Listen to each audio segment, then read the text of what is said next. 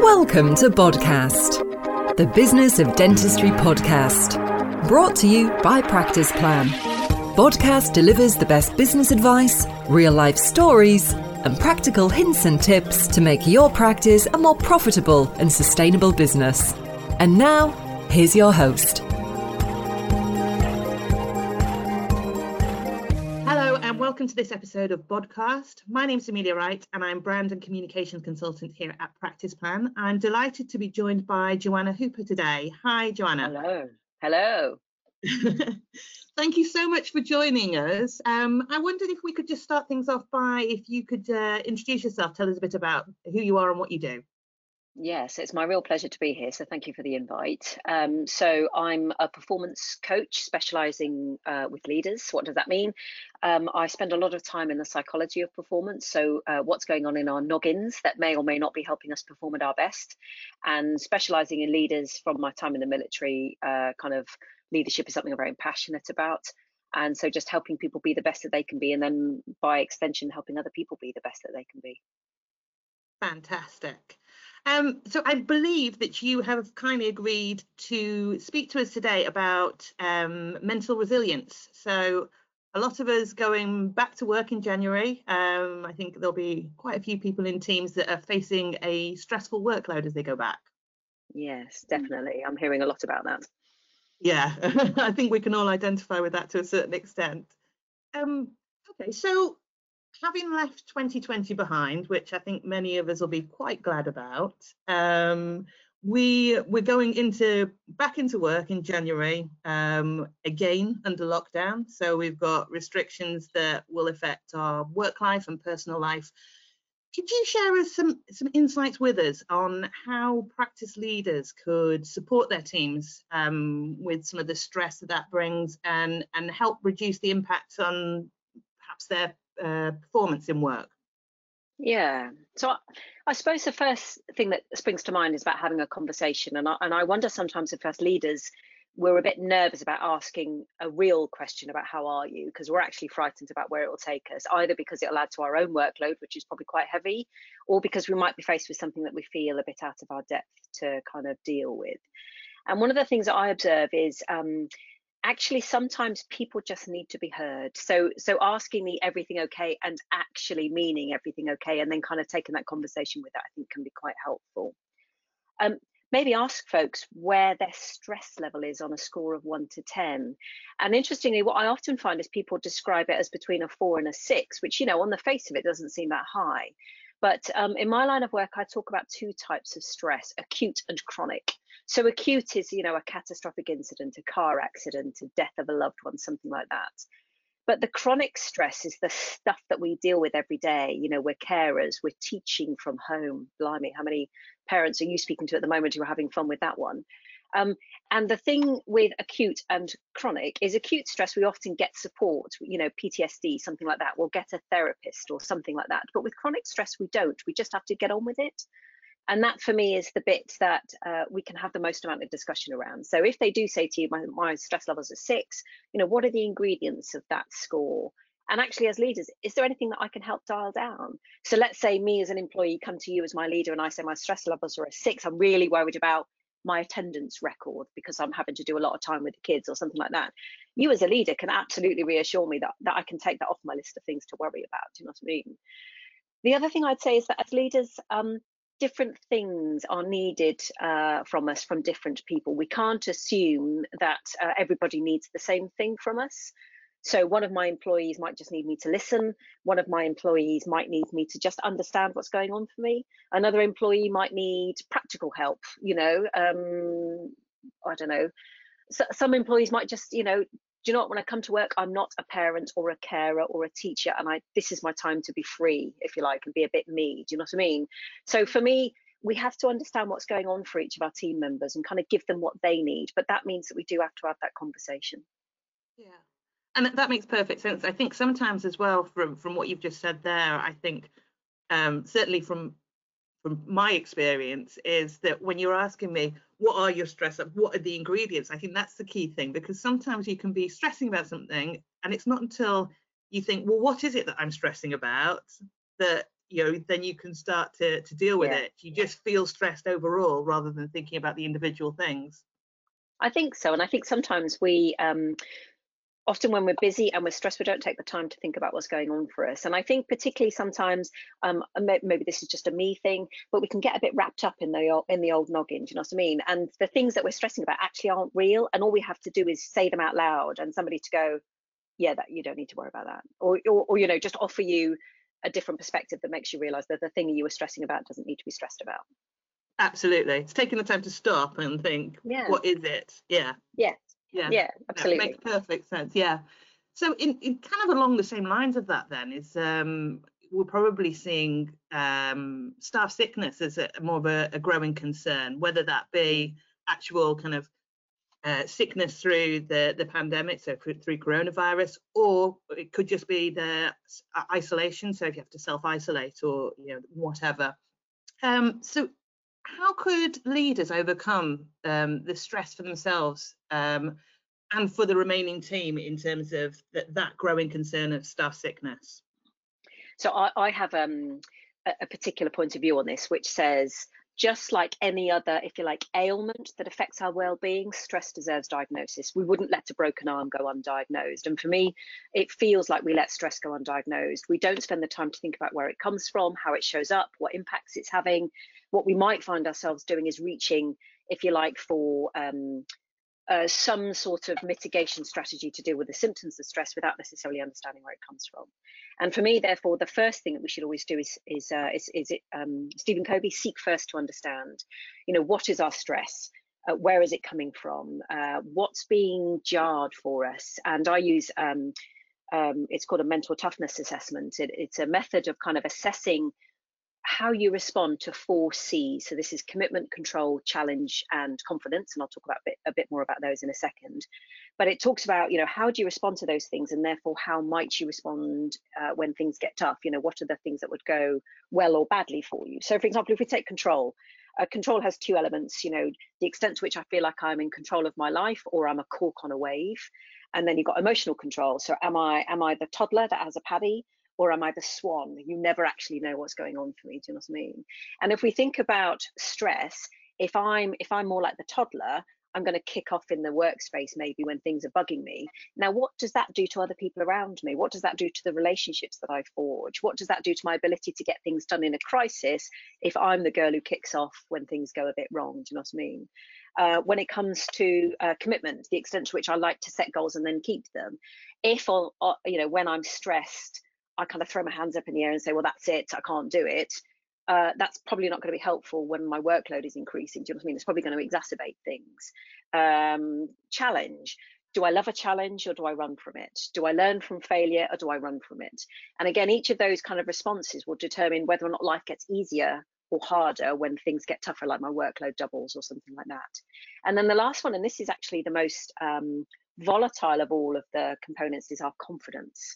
So, whether you've heard of the expression confidence fighters or something like that, if I'm not feeling confident, the likelihood is when things get harder or worse in some way, I'm going to get more underconfident. And underconfidence is the biggest kind of detractor to our performance. So I don't know if you've heard this expression before, but 80% of our performance is down to our mindset.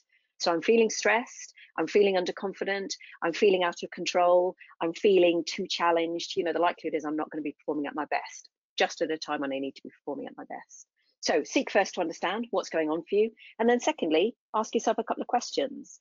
Okay, so I'm underconfident. Does it matter? Do I need to do anything about it? If I do, what could I do about it? I'm feeling out of control. Does that matter? What impact is it having? Do I need to do something that helps me feel in control?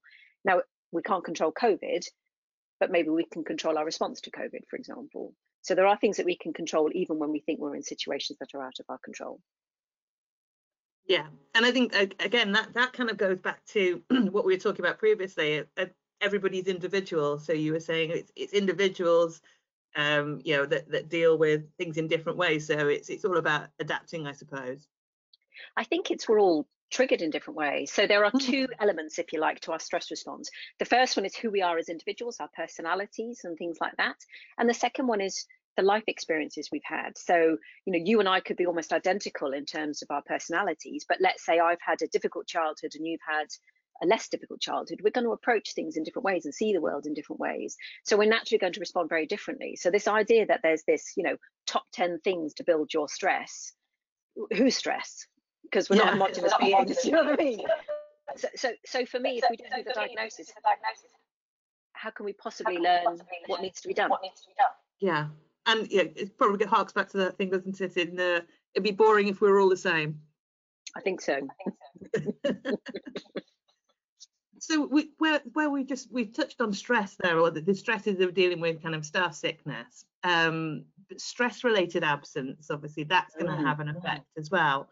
And it's, obviously in a work setting, I mean, obviously we've got our stress in our personal life, but stress, obviously, that's not something that we can necessarily chop off. Right, I'm going to work now, so I don't have stress anymore. So how would you suggest that leaders could support team members to reduce the instances of stress in the workplace? So there was a health and safety executive report into stress-related absence, and it basically said predominantly there's two main reasons. The first one is a bad boss, and the second one is a heavy workload. So if we take the bad boss, right, are we sure that we're not making things worse as leaders? What's the shadow that we cast? Do we know what kind of leader we are? Do we know how people receive our leadership? Are we creating the conditions of success, or are we creating conditions for stress to foster? I have an expression about accidental monsters. So I don't believe that leaders get out of bed to be monsters, and yet we've all got an instance of having a boss where the minute I ask you that question, you're instantly transported back to that time working for that horrible boss, right? So for me, the more we can understand about the kind of boss we are, the better. So I use an assessment method here, which helps people understand the 6 components of their leadership style and the extent to which that this kind of helps them be the leader they want to be, basically. So the more we understand, am I that bad boss? I probably don't mean to be, but am I? The second thing is understanding about the heavy workload. And I think this falls into a couple of things, really. Sometimes I think there's something about empowering the people around us to say no. And then that links to my second point, which is role modeling. So if I, as a leader, never overtly stop doing something or say no to something, I'm probably inadvertently giving out a subliminal message that says it's not okay for you to say no or to stop doing something. So what's the role modeling we can do as leaders to say, hello, everybody, and this is going to be a caricature for effect, but hello, everybody, I just want you to know I've just said no to Janine from accounts on this piece of work because, quite frankly, we're a bit busy at the moment. I need to just I need to be clear that it's okay to say no, but I also overtly need to role model that behavior as well. I think there's also something as well about leaders showing a bit of vulnerability, and this kind of makes leaders feel a bit icky invariably. So I kind of need to share with people, I'm having a tough time at the moment as well. I'm feeling a bit stressed with my workload. I'm having to make some tough decisions about stopping this and starting that. And sometimes I think we think that showing that vulnerability makes us weak, but actually what it does is it helps normalize everything around us, that, each of us in our own way is dealing with something. We're all having to make decisions in the moment, and we're all probably worrying about the ramifications of those decisions and whether we're making the right decisions or whether we'll live to regret them or something like that. But I think the more that leaders can kind of share, not necessarily, hi boss, how you doing? Oh my God, you won't believe the day I've had. I'm not saying like that, but just kind of saying, yeah, it's good. I'm having to make some tricky conversations at the moment, tricky decisions, hoping I'm getting the right, hoping I'm doing the right thing. I think the more we can share some of that vulnerability, I think that it makes it okay for other people. Yeah, it makes it, I suppose it's more identifiable and more, I don't know whether that's the right phrase I'm going to use, but more human, that we're all in the same boat. Oh, I had a beautiful expression that says, we're in the same storm, but not necessarily the same boat. Yes, I was going to say, as soon as I said that, I was thinking there's a better saying to that, and that's exactly it. I think so. And I think also the worst thing we can be as leaders is the perception of, what's it called, the great man theory, the perception of superhuman in some way, because actually, what I observe is that makes other people feel more inadequate in some way. Well, the boss is coping, why aren't I? So the more that we can share that actually day to day, we're not being crippled by some of the decisions that we're making, but they are giving us, they're tickling us in terms of our challenge and things like that. So don't go moaning on all of your team, but certainly kind of sharing some of the challenges you're having, just so that they feel cool that they're having some of those challenges too. Yeah, and from what you're saying there, it's a little bit of lead by example, because you're saying that's making them identifiable, but you've also mentioned in the role play as well, lead by example, in that, you know, do as I say and not as I do, so to speak, in that this is acceptable behaviour. Yes, very much so. I remember being stood on the bridge of a ship once in the middle of a catastrophic incident, which is definitely for a time with a beer, maybe at some point in the maybe 2023. And things weren't going very well. And I noticed, the folks that were on the bridge looking at me, they were all looking to me to see how I was responding. So if I had shown a particular emotion, then they'd have mirrored that. Whereas if I showed another emotion, they'd have mirrored that. And I think it's the same in the workplace. If we're walking around acting like we're superhuman, then I think folks feel like they need to aspire to that. Whereas if we can walk around like normal human beings, kind of going, yeah, life's a bit tough at the moment, isn't it? But I'm doing the best I can given the information I have, we'll probably get that same response. Yeah, and and I think, as you said, that's perfectly reasonable as well, given what's going on in the world, or even at normal times. We all as humans have various different problems or whatever going on in our lives. So it's nice to be able to show that you're no different, like you say, not superhuman. No. You mentioned there about high workload. So that's something that I think a lot of us will have faced last year. Coming into the new year, we're in a similar position. Would there be any coping mechanisms that could be introduced to help the team with this high workload that many of us will have to deal with? So I'm conscious that I don't know, Practice Plan and what it does, particularly intimately. But there's kind of three things that I'd recommend. So the first one is, and again, this may be a reflection of just me, but get it out of your head. Sometimes I find that when we've got quite a lot going on and it's all trapped in our heads, it feels bigger than it probably is. So the first thing I'd say is commit it to something: paper, mind maps, lists, mood boards, post-its, whatever your method of choice is. The digital environment, you can tell how old hand I am, because each of those was manual then, can't you? But for me, the more we can get that out of our head, it stops feeling very large, and actually that probably dials down the stress immediately. The second thing is collaborate. So when I was going through my basic training, I was really rubbish at polishing shoes, to that really high shine, but I was really good at ironing. So rather than me spending 3 hours to try and, it's called bulling shoes, to a high standard, I would swap basically with somebody else who was really rubbish at ironing, because it would take me 5 minutes to iron and then 5 minutes to bull my shoes. So who around you is good at things that you can trade swap? What are you good for? So rather than you spending 3 hours doing something that's on your list, can somebody else do it in 5 minutes and you do something for them for 5 minutes? Joint effort. I'm a massive fan of collaboration. I hate sitting in a darkened room on my own trying to come up with the answers with things. You always get a better and faster response if you collaborate in some way. That may feel countercultural or counterintuitive given your timescales, but I promise you, 1 hour spent in a virtual room with somebody probably will produce far more than you spending that same hour on your Todd. And lastly, outsource. Now, this might sound a bit weird, but there's a cost benefit analysis to be done here. So let's say it takes you X hours to do something and your hourly rate is Y. I bet you for some of those things that there's somebody out there would cost less than your hourly rate to do things.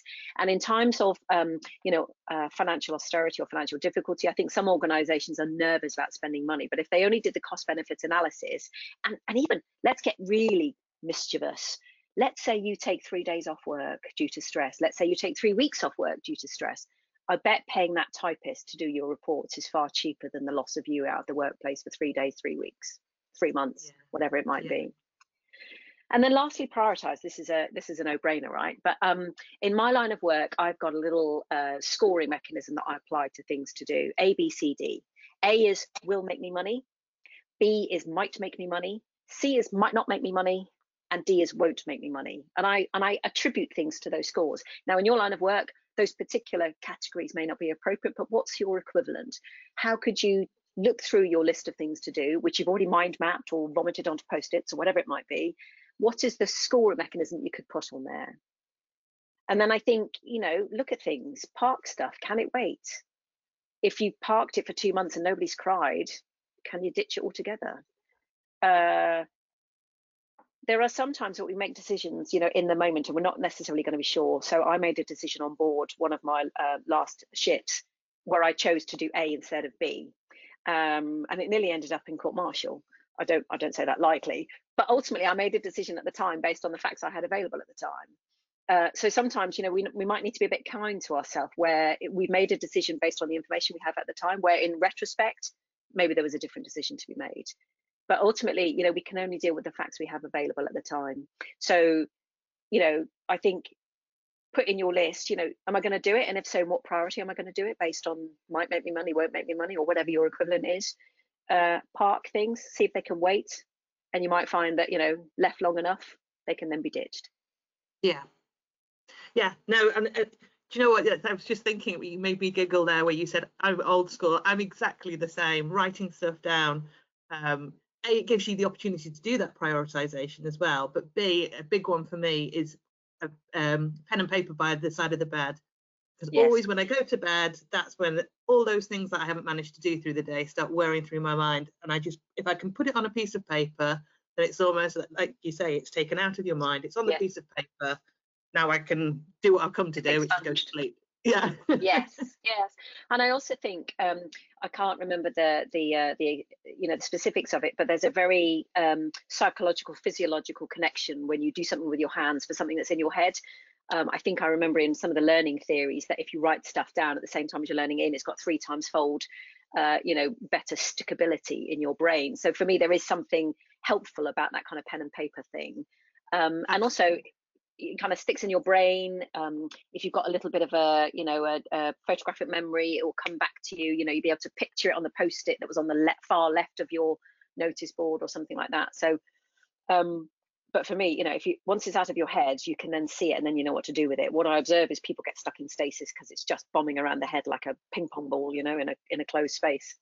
Yes. And I completely identify with that as well in the respect of writing things down. One of my biggest failures, I think, in previous years was I won't write that down because I'll remember it.